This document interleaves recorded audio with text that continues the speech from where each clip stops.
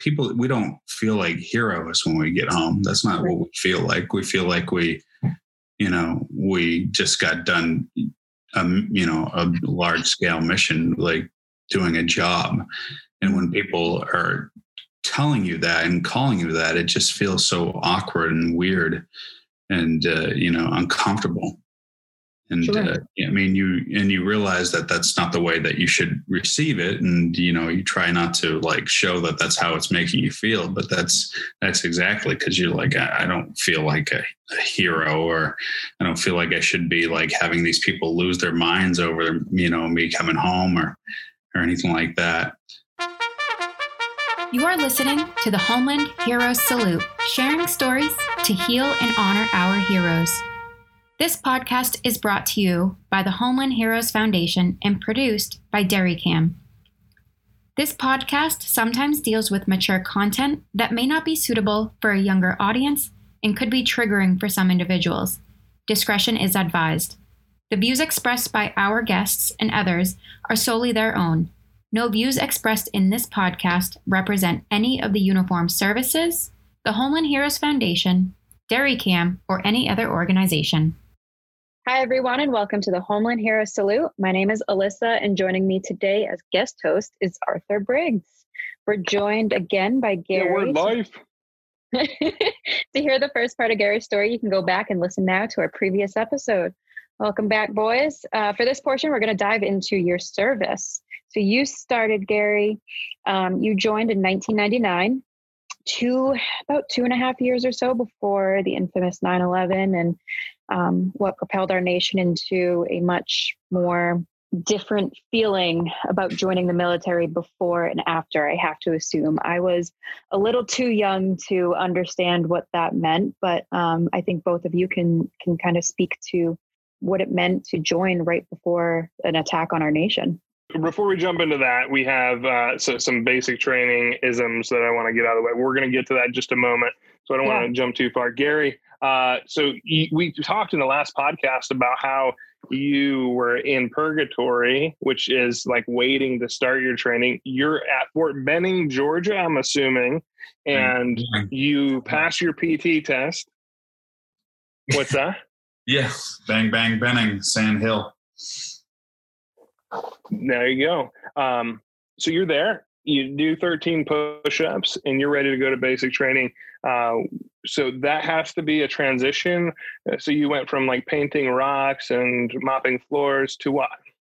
As far as just starting basic training, well, they load you up in these cattle trucks and they drive you out to these barracks, and you stop, and this mystery drill sergeant gets on the bus and just starts screaming at you like you've never heard someone scream at you before, and telling you to get off their bus and asking you who told you to get on my bus. And you grab all your stuff. At that point in time, you have duffel bags, you have 2 big duffel bags with you, and you're running and tripping over yourself and trying to move. And you had another drill sergeant standing out there screaming at you. And if you look at them, they'll tell you to, stop and do push-ups. And then they call this a shark attack. It's one of those things where they're trying to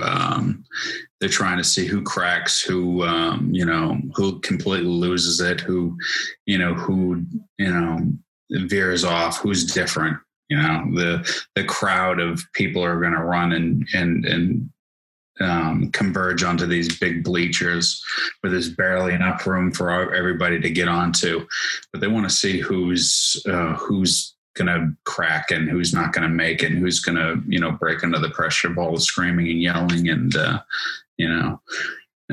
so that's basically what we did. You run, jump, get onto the bleachers, and then they commence teaching you the basics of, what you need to start doing as a soldier. So you say shark attack, we're all picturing like an ocean, sharks biting you. Help us understand what it's like to be in the shark attack. The drill sergeants are yelling, but they're like across the field, or they're like arms reach away, or they're telling you that you smell bad. Don't look at me. What's going on? And you're 17 at this point, it's 1999. And what month did you start? This was in the summer. Yeah. Okay. So Georgia is really, really hot and maybe a little bit humid. And you said, like, I'm not trying to point it out, but you said you could do just 13 push-ups to get through. And this has got to be something completely different.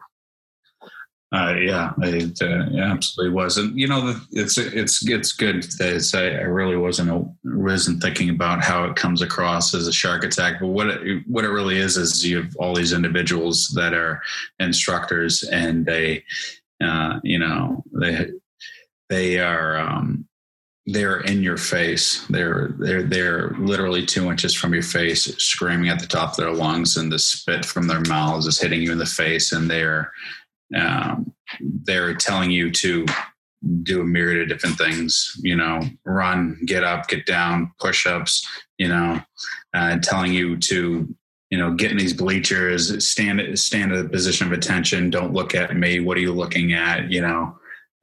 Just trying to get you off kilter, trying to get you to crack.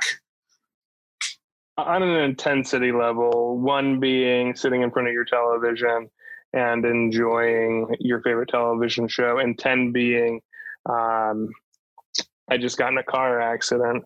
What level of anxiety inducing situation is that? What you call it? Yeah, it's like 100. Okay. Through the roof. Yeah, for the people that haven't experienced it, it's a rather intense thing. You said they're 2 inches from your face. The bill of their hat that goes around their head is 4 inches for a bill. So that the brim of their hat could be literally poking you in the face. Yeah, they're absolutely losing their mind. And you say screaming, we picture like, hey, stop. What are you doing? We're talking about like mouth open from the depths of their soul, communicating their deepest aggression towards you for looking at them. Yeah, screaming, voice cracking, yeah. It's amazing, as somebody that's served with a ton of people that are senior enlisted now that used to be drill instructors or drill sergeants, depending on the branch of service, or RDCs. You can tell because their voice is permanently different. It's kind of raspy. Yeah. Like, so when you run across an old sergeant major that's like, hey, get over here. You're like, oh, you were a drill instructor or a drill sergeant, weren't you? Yeah. How'd you know? You've done permanent damage to your vocal cords. Absolutely. Absolutely. It's amazing how much energy goes into the amount of communication in just day one of basic training. So thanks for sharing that with us. Just one of the things I later on talked to a buddy of mine that was a drill sergeant, in the late 90s, and he told me that one of the practices they had to do in drill sergeant school was yell at a tree for an entire hour. So I can tell you that's a true story, and it's drill instructor school is like 10 times worse than basic training. So in order to do that, you have to go through an immense amount of training. So yeah, great point. And they deserve our respect. I was talking recently to a Marine Corps drill instructor, and I think the divorce rate for somebody on drill instructor duty in the Marine Corps is over 75% of marriages that go into it end, not because of anything other than they're just never there. Yeah. So again, it's a sacrifice to our country that very few people understand. So to all our drill sergeants, drill instructors, RDCs, we appreciate you out there serving our country by creating the next warrior. And Gary, talk to me about the Blue Cord and your graduation through basic training, and also the relationships that you made over that. Yeah, when you're that young and you go through that training, and you form that brotherhood. And you've never done anything like that when you were younger. You think you're going to know these people for the rest of your life. It's going through these different types of challenges that you have to go through in basic training, whether it's these 12-mile road marches, these PT physical fitness tests. You these land navigation courses, learning how to march and, drilling ceremonies. And, there's tons of stuff that you have to go through to actually pass and get through it. You become a big team, helping each other. There's no single individual.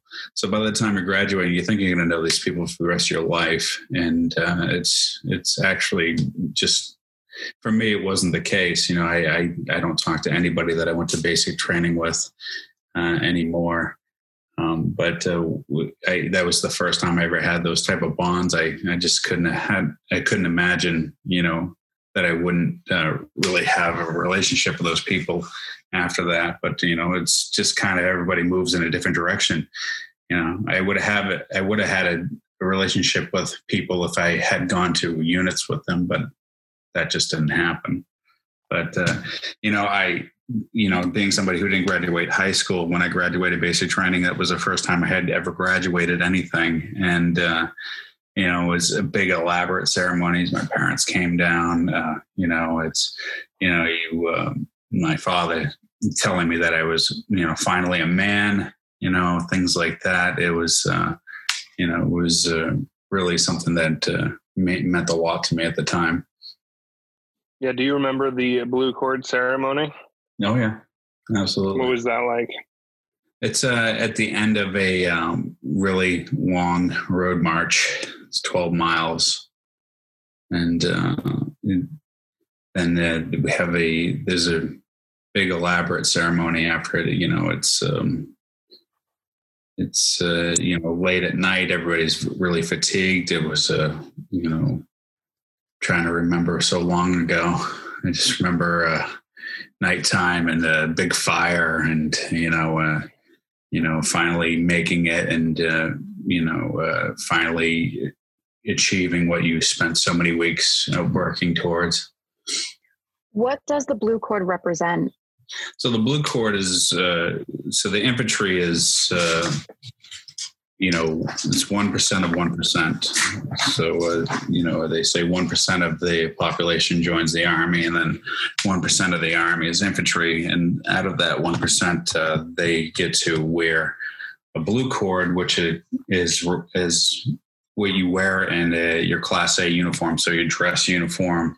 And it's a cord that is wrapped around the inside of your right arm, it goes underneath your armpit, wrapped around up over the shoulder.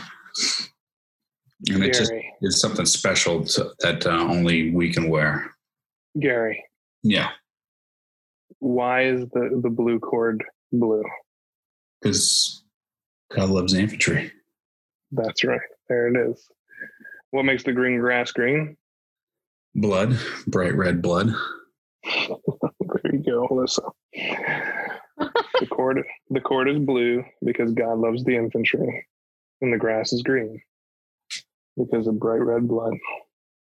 Can you elaborate on that a little more? Because I have no idea what you're talking about. What? Why does God love the infantry?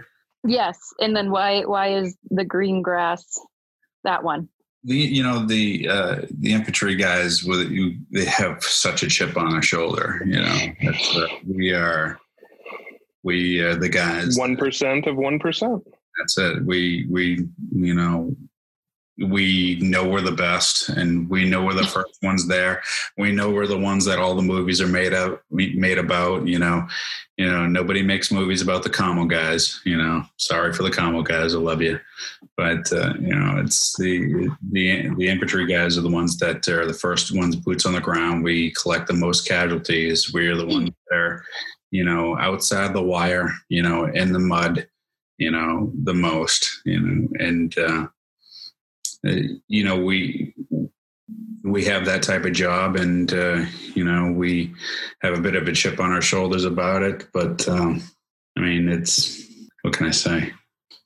So there's motivational sayings, Alyssa, and why did infantry wear a blue cord? Because it's not because they wear a blue cord; it's because God made the sky blue because He loves the infantry. And then what makes the green grass green is the infantry's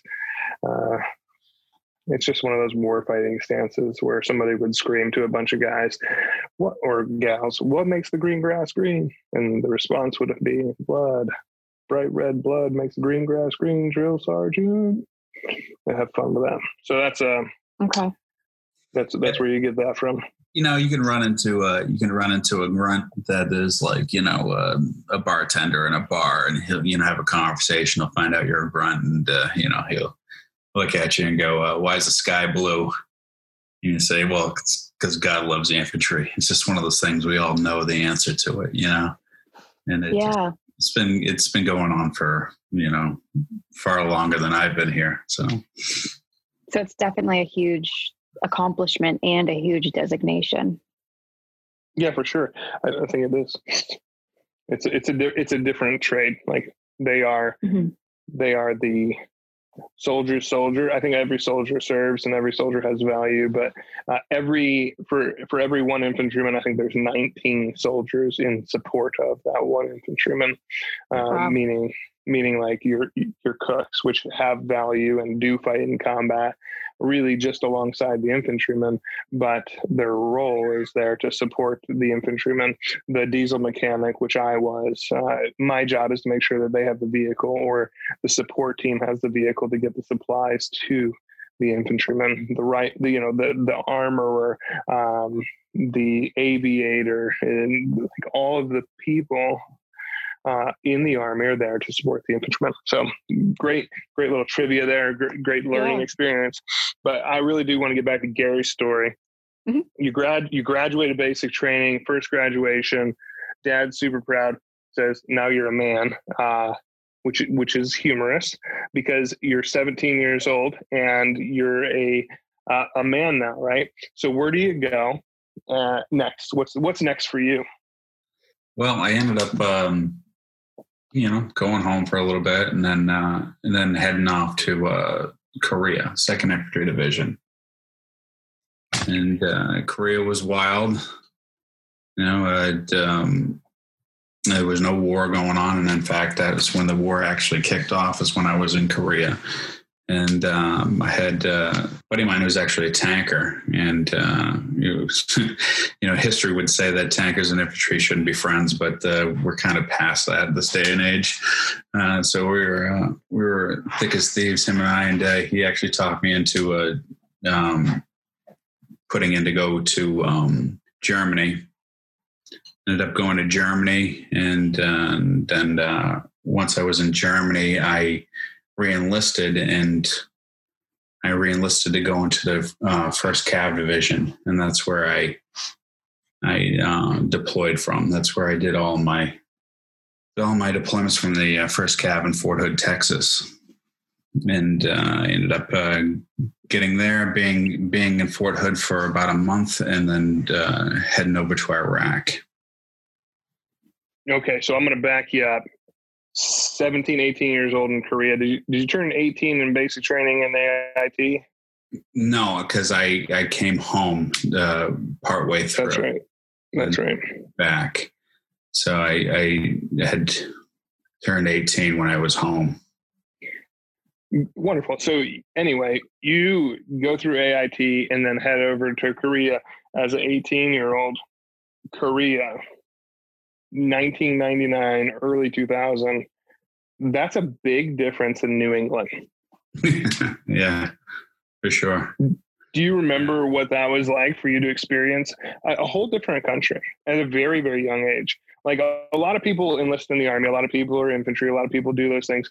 But then like we go to Fort Drum or Fort Bragg or Fort Carson or Fort Irwin, and like, we're in the States and like we're in America. You're in a foreign country that borders another country that would like nothing else than to destroy the southern country.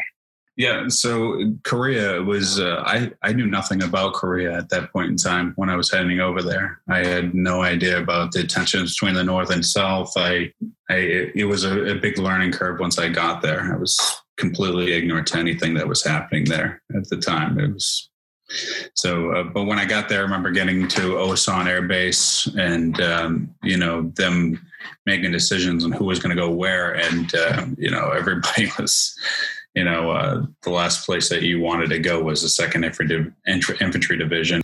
And that's exactly where I ended up going, into Camp Casey, South Korea, which is about 6 miles as the crow flies south of the DMZ, which is the only base that's closer is Camp Greaves, which is actually right on the fence line of North Korea. And so that was wild. I had no idea what I was getting into at that. And it looked very third world, if you can imagine. The people didn't speak English at all, as far as the people in the shops and things like that. So you had to try to learn, kind of greetings and trying to learn to get them to understand what you wanted through body language and pointing and hand signals and things like that. So you got very good at doing that. Spent in that unit, you spent a lot of time in the field and a lot of time training, and there was no there was a different mission in Korea. Korea was their mission was training for the event that the two Koreas actually went to war again. So we were training for an invasion from North Korea, not anything like what the rest of the army was training for. And so we're in, we're in the field a lot, but the nightlife was really something wild in Korea. As an 18-year-old kid, they had I think there was like over 100 bars in a 1 mile radius of the post where it was at. Everybody is broke the day after payday. Yeah, oh, for sure. Yeah, I remember, if I didn't have any cash, one of my buddies did, and we kind of tried to support each other. And it was like $20 is all you needed over there. You need $20 to go downtown, and it was like $1 a beer type thing. And I'd like to remind you of a particular drink. I've heard a lot of my friends that have been to Korea talk very highly of soju. Yeah, soju's that like fermented distilled rice alcohol that the Koreans have, and there's nothing that hits you like soju. Everybody, just like anything else, like vodka, tequila, whiskey, soju, it's its own type of drunk that it gets you. And then I remember getting there and guys talking about, well, the first time you ever drink soju, you kind of want to lock yourself in your room first and, get drunk off of it and see what happens, because you just don't know what you're going to do on it, which I never had any issues with it. But when I got to the unit, they do something called a Thunder Run. Have you ever heard of that? I've never heard of it. Let's hear it. So Thunder Run is they take the new guy out to the bars, and the new guy doesn't pay for anything. Then they go to each and every bar and they buy you a drink, and they see how far you can get, and or you completely black out. And you remember this, all of it? No, I don't really. I mean, it was a while ago, and I do remember I did really well. I was impressive at my young age. You could certainly drink a lot more than I can do now. But I remember getting so drunk I was swimming in the creek at the end of it, and passing out in my shower at the end of the night. Coming home and waking me up as I was passed out naked in my shower. Roommates are the best. Probably known the guy 5 days at that point in time. Yeah, he had to love you completely. Brotherhood only goes so far. So you're in Korea, 9/11 happens. While we're recording this, it's relatively recent. Where were you? What were you thinking? What were your thoughts like before and after, during? Well, the thought is, being really pissed off. We're at work in the morning and seeing it on the TV in the day room, and just being absolutely, I mean, at that point in time, everything was locked down. The post is locked down. Everybody is, they're talking about,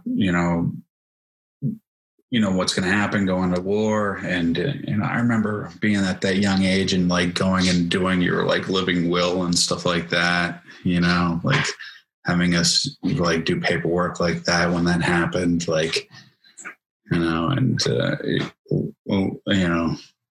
just being so angry and just thinking about how somebody really screwed up, because we're definitely going to take care of business since this happened. Yeah. What were you doing? You said you were in the day room when you first seen it? Yeah. No, on TV. Nice. Did you guys have a formation? What was the message from leadership initially? Yeah. So the message was not a lot at that point in time. Message was just, if I can we I don't remember them really giving us too much information about, what was going to happen.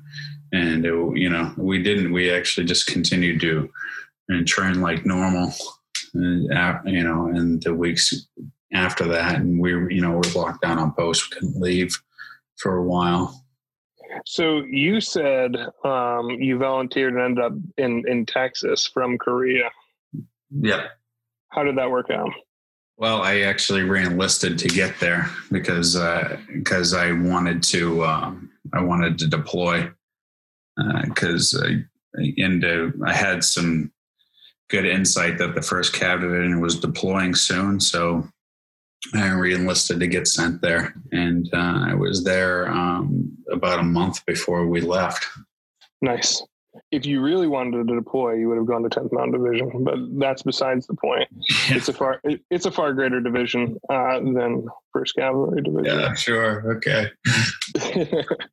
Home of the Frozen Chosen. But so you leave Korea, which is like a constant get ready for battle, and go to Fort Hood, which is completely different. And you're there for a month and you deploy. What's that like? You want this. This is what you're trained for. This is what you re-enlisted for. This is where you want to be. And they're like, hey, the wheels are getting up. And this is 2003, heading to Iraq. And you enlisted before 9/11. Afghanistan's been going on. You're stuck in Korea. You can't go get in the fight. The invasion of Iraq happens, and now you're in Fort Hood and looking towards deployment. Wheels are going up on the airplane. What's that like for you? I actually had some time in Germany before I went to Fort Hood. So I went from Korea to Germany. So I didn't get to Iraq until the beginning of 2006. But I had a few years in Germany in which I did nothing but sightsee and party until I actually went to Fort Hood. And that's what actually pushed me to re-enlist to get there, because I wasn't getting there any other way. And so from Korea, I went to Germany, and then from Germany, I went to Fort Hood. But Fort Hood, when I got to Fort Hood, which was about a month before everybody deployed, I wasn't with any of those guys when they were training before we left. So I was new to the unit.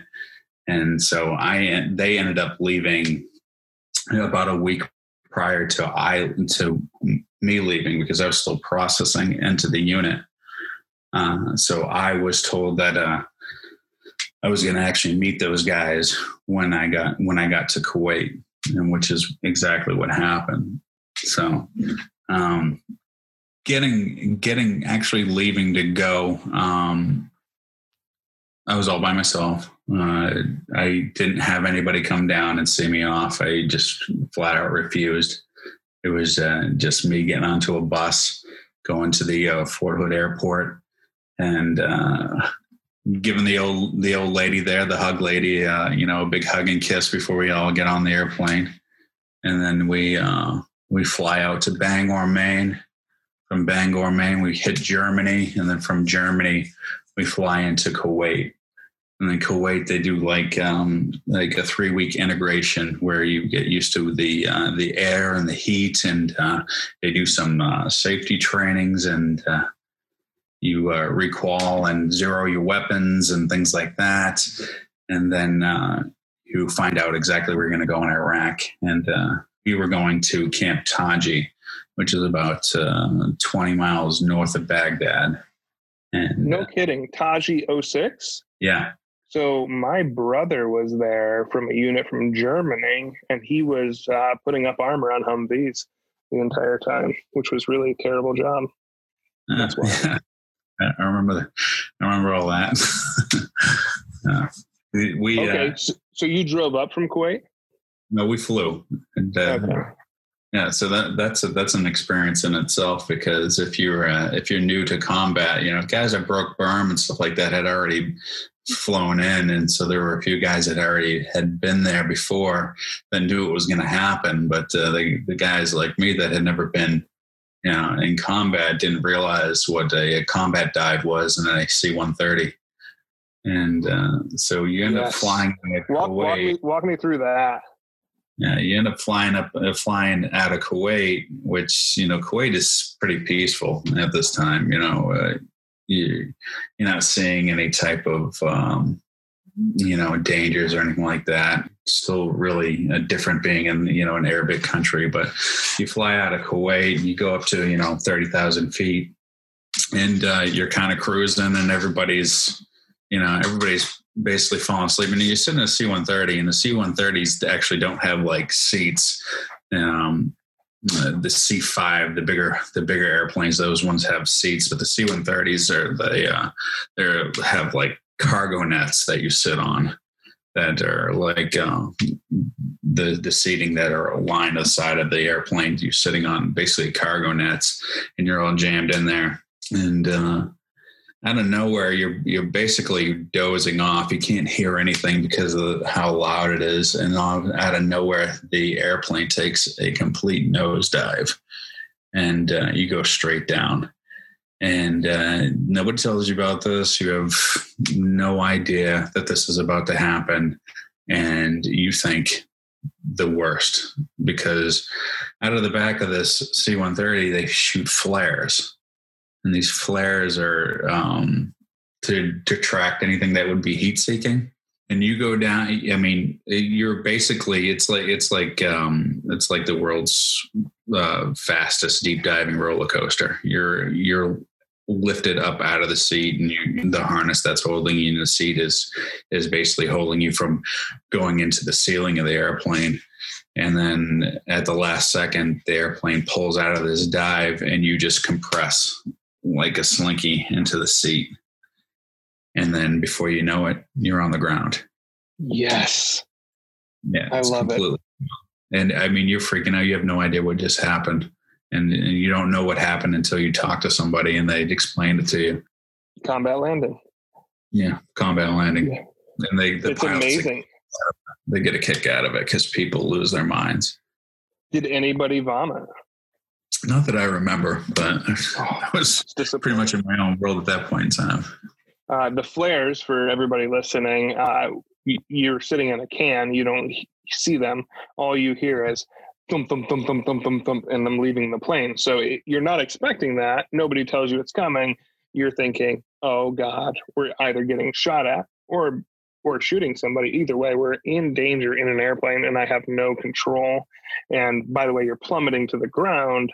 So all of that's going through your mind, and you're also entering a war zone. So the bile in your stomach is eating your esophagus, and it's really exciting. It's exhilarating.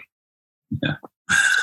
Yeah. On my trip down, so I both flew into Iraq and drove up into Iraq through the berms and went up to Baghdad. But one of the lieutenants pulled off his K-pot and just vomited in his K-pot, which was extraordinary. That was actually Afghanistan, I think. But yeah, woo-wee, fun stuff. So you land in, did you go to Baghdad or Taji? I actually landed at Taji. So at that time, Taji was, you could land there, but you couldn't fly out of there because the runway wasn't long enough. And by the time I left, they had lengthened the runway just to the standard in which you could fly out, which didn't sit easy with anybody. But so we landed in Taji, and in my mind, we landed like, in Vietnam, hot LZ, people shooting at you, and but that's not what happened. We landed on like a secure, airfield with, nobody around. There was no real danger, but in my mind, it was. I just remember getting off the airplane and like wanting to go 100 miles an hour, get my bags, throwing things off trucks. It was pitch dark out, so I couldn't see anything. I didn't know where I was or what I was surrounded by. And it wasn't until like somebody who was organizing everything grabbed me and said, "Hey, relax. You're in a secure area. You don't have to worry. Nobody's going to shoot you or snipe you or whatever it was that I was afraid of at that point in time." And so I was just shaking my head north and south, like, okay, I get it. And then, that point in time, they, get you your chew, which is like a big Connex or a sheet metal trailer that you keep your stuff, and you don't actually live there because you live outside of the wire while you're there, but you keep all your stuff there. When every, couple of weeks you come back and visit your stuff, maybe jump on the computer real quick and call your mom or something like that. And then before you go back out and live outside the wire for another couple of weeks. But okay. So you're speaking in language that some people like, I'm with you. But you jump outside the wire. What do you mean? So the Camp Taji is a big. It's I guess an infrastructure. It's of tents and buildings and living quarters, and it's of all kinds of different units and people. Military personnel of. All different jobs. You have you get your personnel people, you get your maintenance guys, your mechanics, your, finance guys, the headquarters, the brass, the top guys. And the wire is basically what we denote is, like concertina wire or, that surrounds it. And we're the guys that live outside of that, so we come back and we refit and we do the maintenance and fuel our vehicles and stuff like that at these bases. And then we go and we live outside the wire, whether we have, whether we go out for a couple of days or we go out for a couple of weeks, whether we live, what I spent most of the time living, it was a Iraqi police station is where I started living when I first started leaving the wire, when I got to Iraq my first time.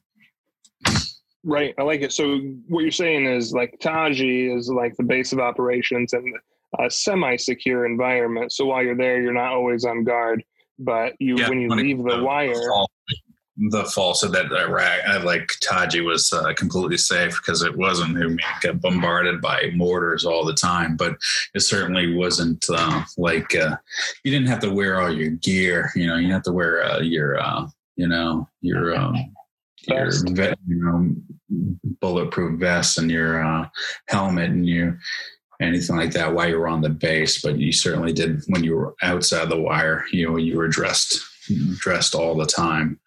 That was something on, the only thing that you were really worried about with either rockets or mortars while you were on Taji, which they got hit. Which were daily. A real thing on Taji. Yep. Taji got hit daily, right? Yeah. So you'd go out on missions and it's 2006. So I think I have a good idea of what your mission set was, but you're going out and occupying a space. And what's that like for you? You have to be constantly on guard, completely trusting the people that are on guard, that they're doing their job, just to close your eyes and rest, right? You're trying to get a concept of what you're actually there for and what you're doing, what your mission is going to be, and we were being sent to a small town. And the small town we were in was Husseiniya, which was just right outside of the gate. And we were staying in a police station, which just had like a room for us to congregate and stuff like that. We would just run patrols outside, and we would secure the area. We would, drive our Humvees out there, and then we would walk from that area, from that police station. Well, it took me a long time to really figure out like the hell the point of us doing that was, but we're basically just securing the area, and we're just, trying to make sure that they weren't planting, IEDs and, bombs on the roadways. We were looking for, insurgents. We were looking for, bad guys, to put it in layman's terms. We're constantly, talking to the locals and seeing if they knew things. We were interviewing people. We were running census for the towns. Getting a workup of how many people lived in the towns, and we're going through houses. We were searching houses, and when I first got there and we first left the wire to go to the area where we're going to be, there was already people there, and we were going to relieve them. And I remember us being like, all the uniforms are super clean, and, had all of the, high speed equipment and gear. And, we look like $1 million. And when we get out there and we look at these guys, everybody was drenched in sweat, and their uniforms are crusted with salt. And, they weren't wearing the elbow pads and knee pads that we were. And they were really like, we were, super on guard about, where we were. And they were very laxed and very, they weren't, they just didn't look very bothered by the environment as much as we were. And I remember that being really, really strange, like you could be in that environment and, not be like losing your mind, and which I quickly learned was pretty normal once you're in a combat environment, for longer than a few weeks. You just don't really worry about all of the unnecessary stuff that you do when you get out there. But I remember, going out in the unit that we're relieving, they were actually a unit out of Hawaii, the 25th Infantry Division. They were there, and they had Strikers, and we had Bradleys, and them showing us the ropes. We were walking around with them, letting us know what routes that they like to travel and things like that. And just getting your first initial walk through the combat zone. And I always tell people something nobody ever talks about is how bad that country smells.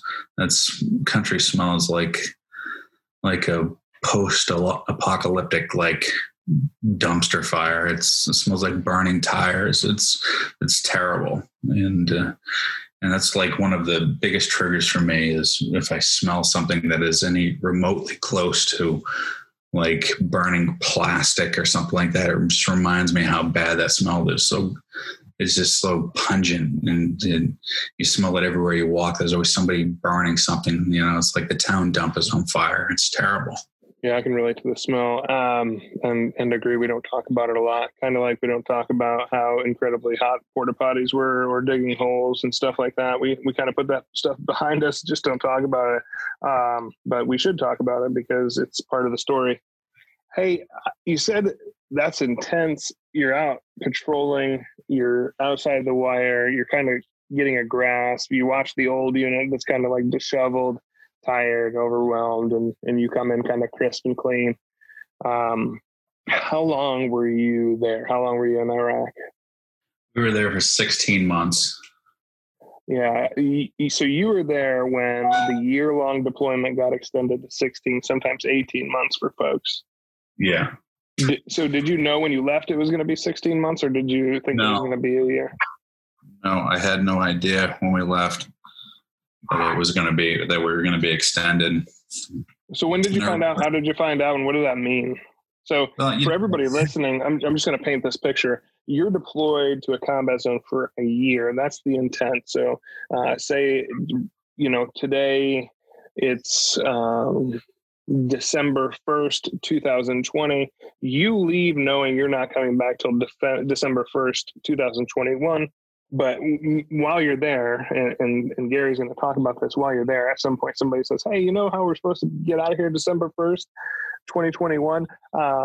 We're just kidding. We're actually going to make that March or April. So you've missed Christmas, you've missed Thanksgiving, you've missed birthdays, you've missed anniversaries, you've missed friends getting married, you've missed friends dying, you've missed an entire season of the Giants destroying the New England Patriots, and or the Yankees beating the Red Sox, or the Knicks beating the Celtics, whatever it is that's your fancy, like you miss it, and then you are told like, hey, there's a good chance you're going to miss some more. So helping people get into that frame of mind, Gary, what was it like?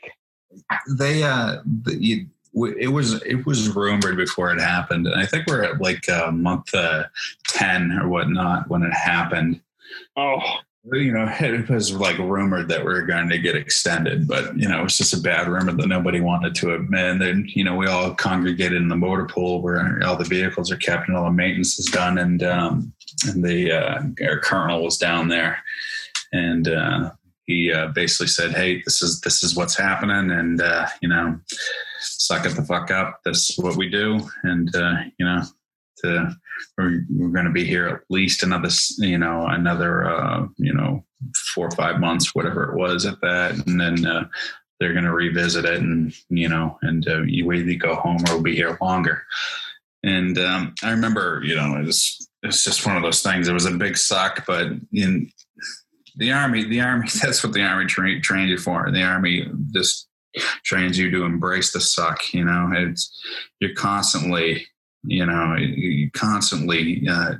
with the green weenie, as they say, the Army's green weenie, and we accepted it, and that's what we had to do. And I remember what really helped me. I'm kind of blessed to have had this story, but when I found out I got extended, I remember going to having some time to go to like the PX, the post exchange where we, you can buy, toiletries and like, food, if you wanted to, that's on their base. And then they have this MWR there, and the MWR is like a place that has like couches and chairs and pool tables and things like that. And you can call, they have phones and televisions and things like that. And I remember sitting in the MWR, and I just had a water, and there was a kid that was on the couch, and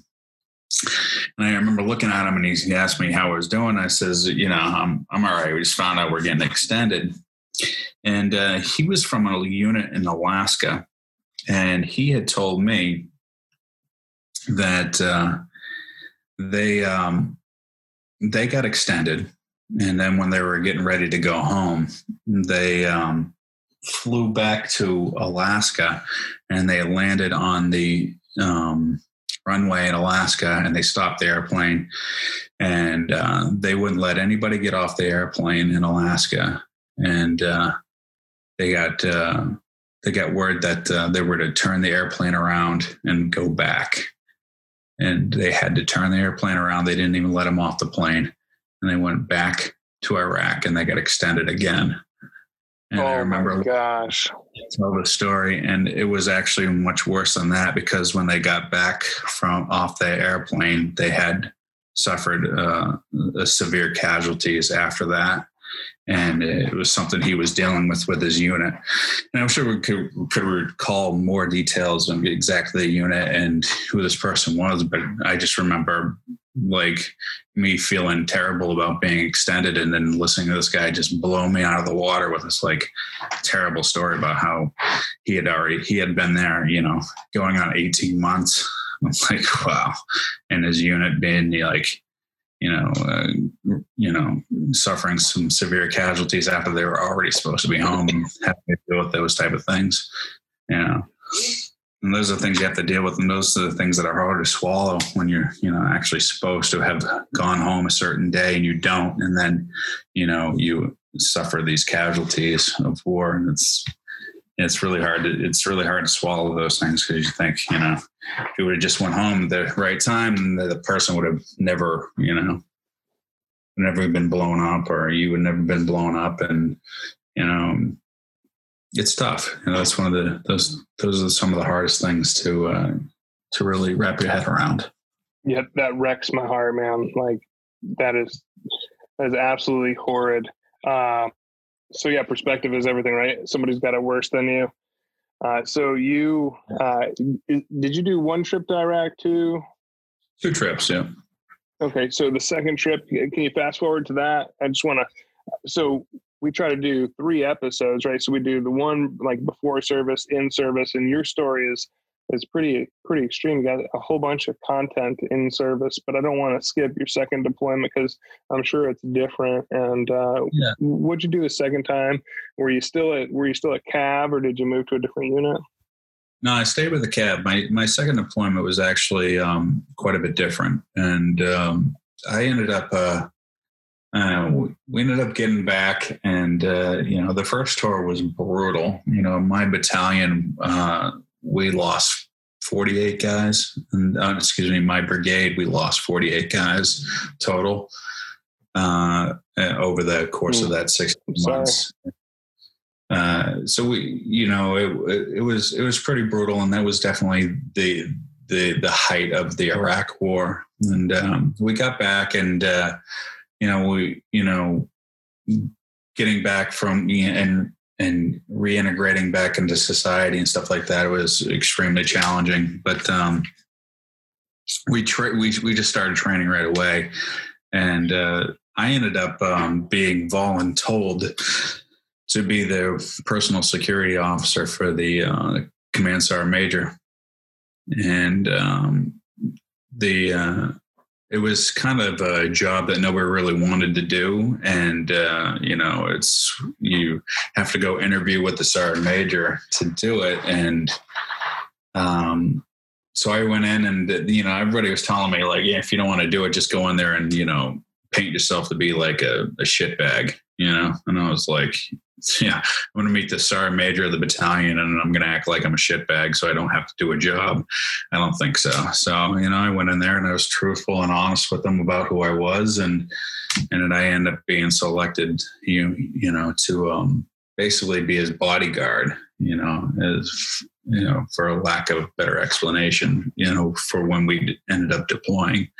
So I ended up training with him for, the entire year.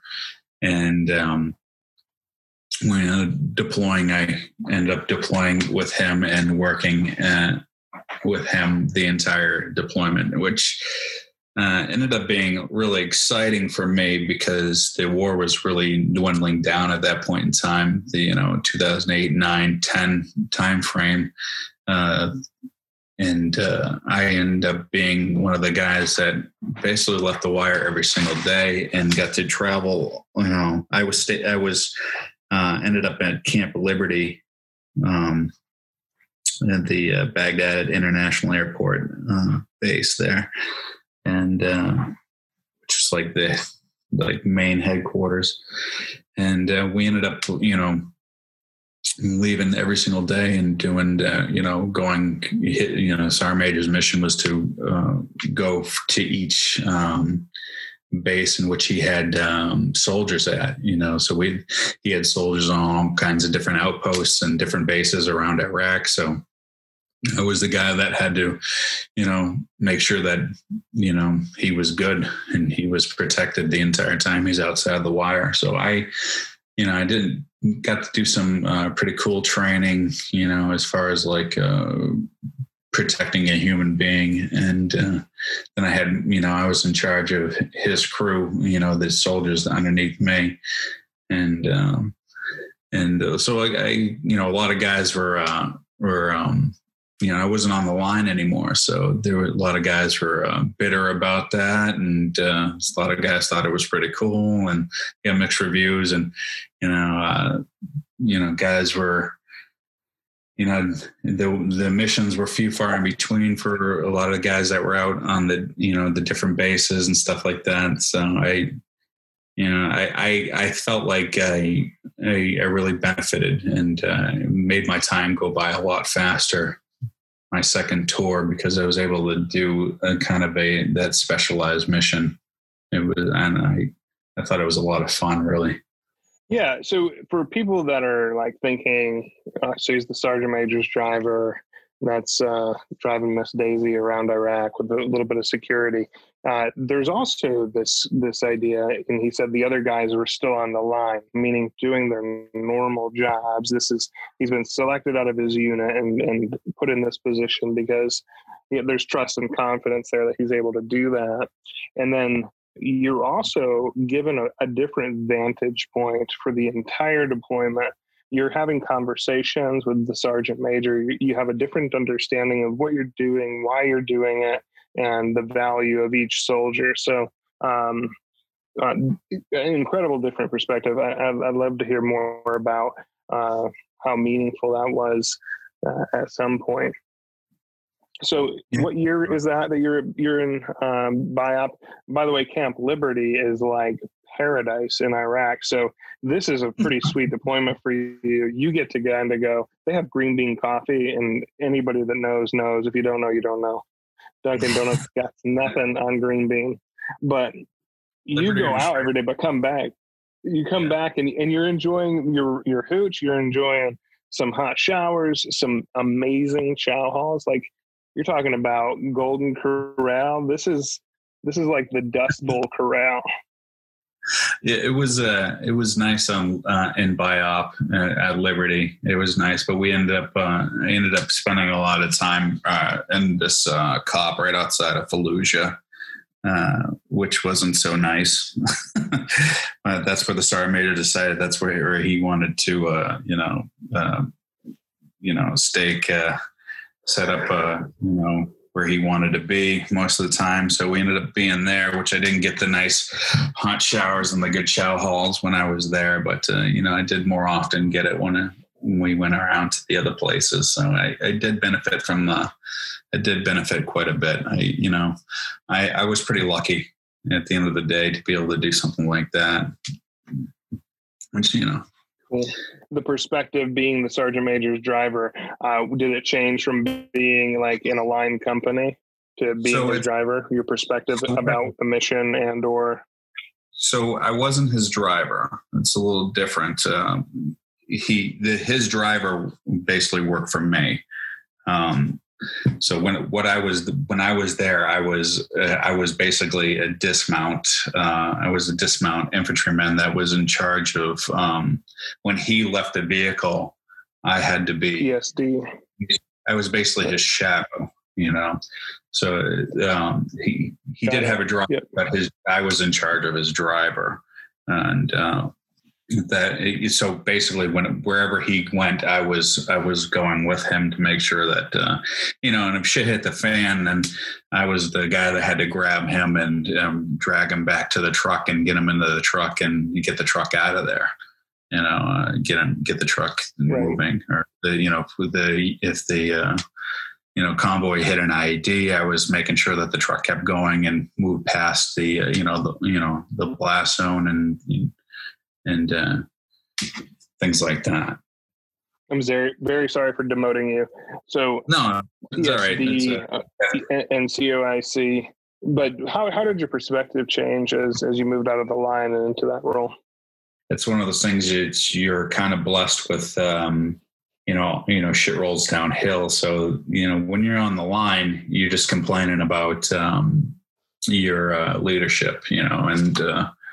You're kind of wondering why the leadership's not doing this and how come you guys don't have this. And, when you're working at that level, you kind of see, the different challenges that the leadership has, in front of them. And so you're able to put together the pieces. So you have a little bit more of an understanding of why the rhyme and reason for what happens, at the ground level.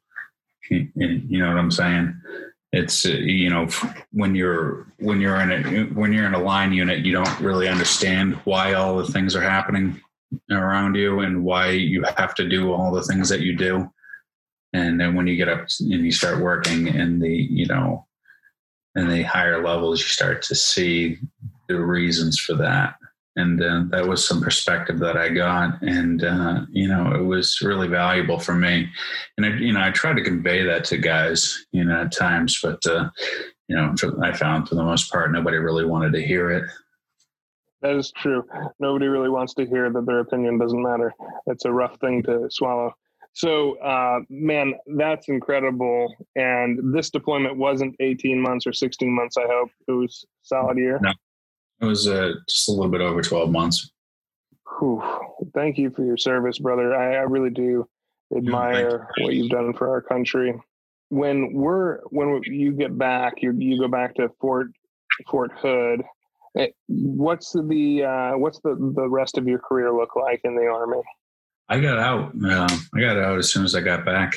They basically said to me, I was pretty beat up by the end of everything, and they basically said to me that you're going to go recruiting if you stay in. And I said, that's not going to happen. I'm not going to be a recruiter. And I said, I'll go out. I'm going to get out. I'm going to go to school.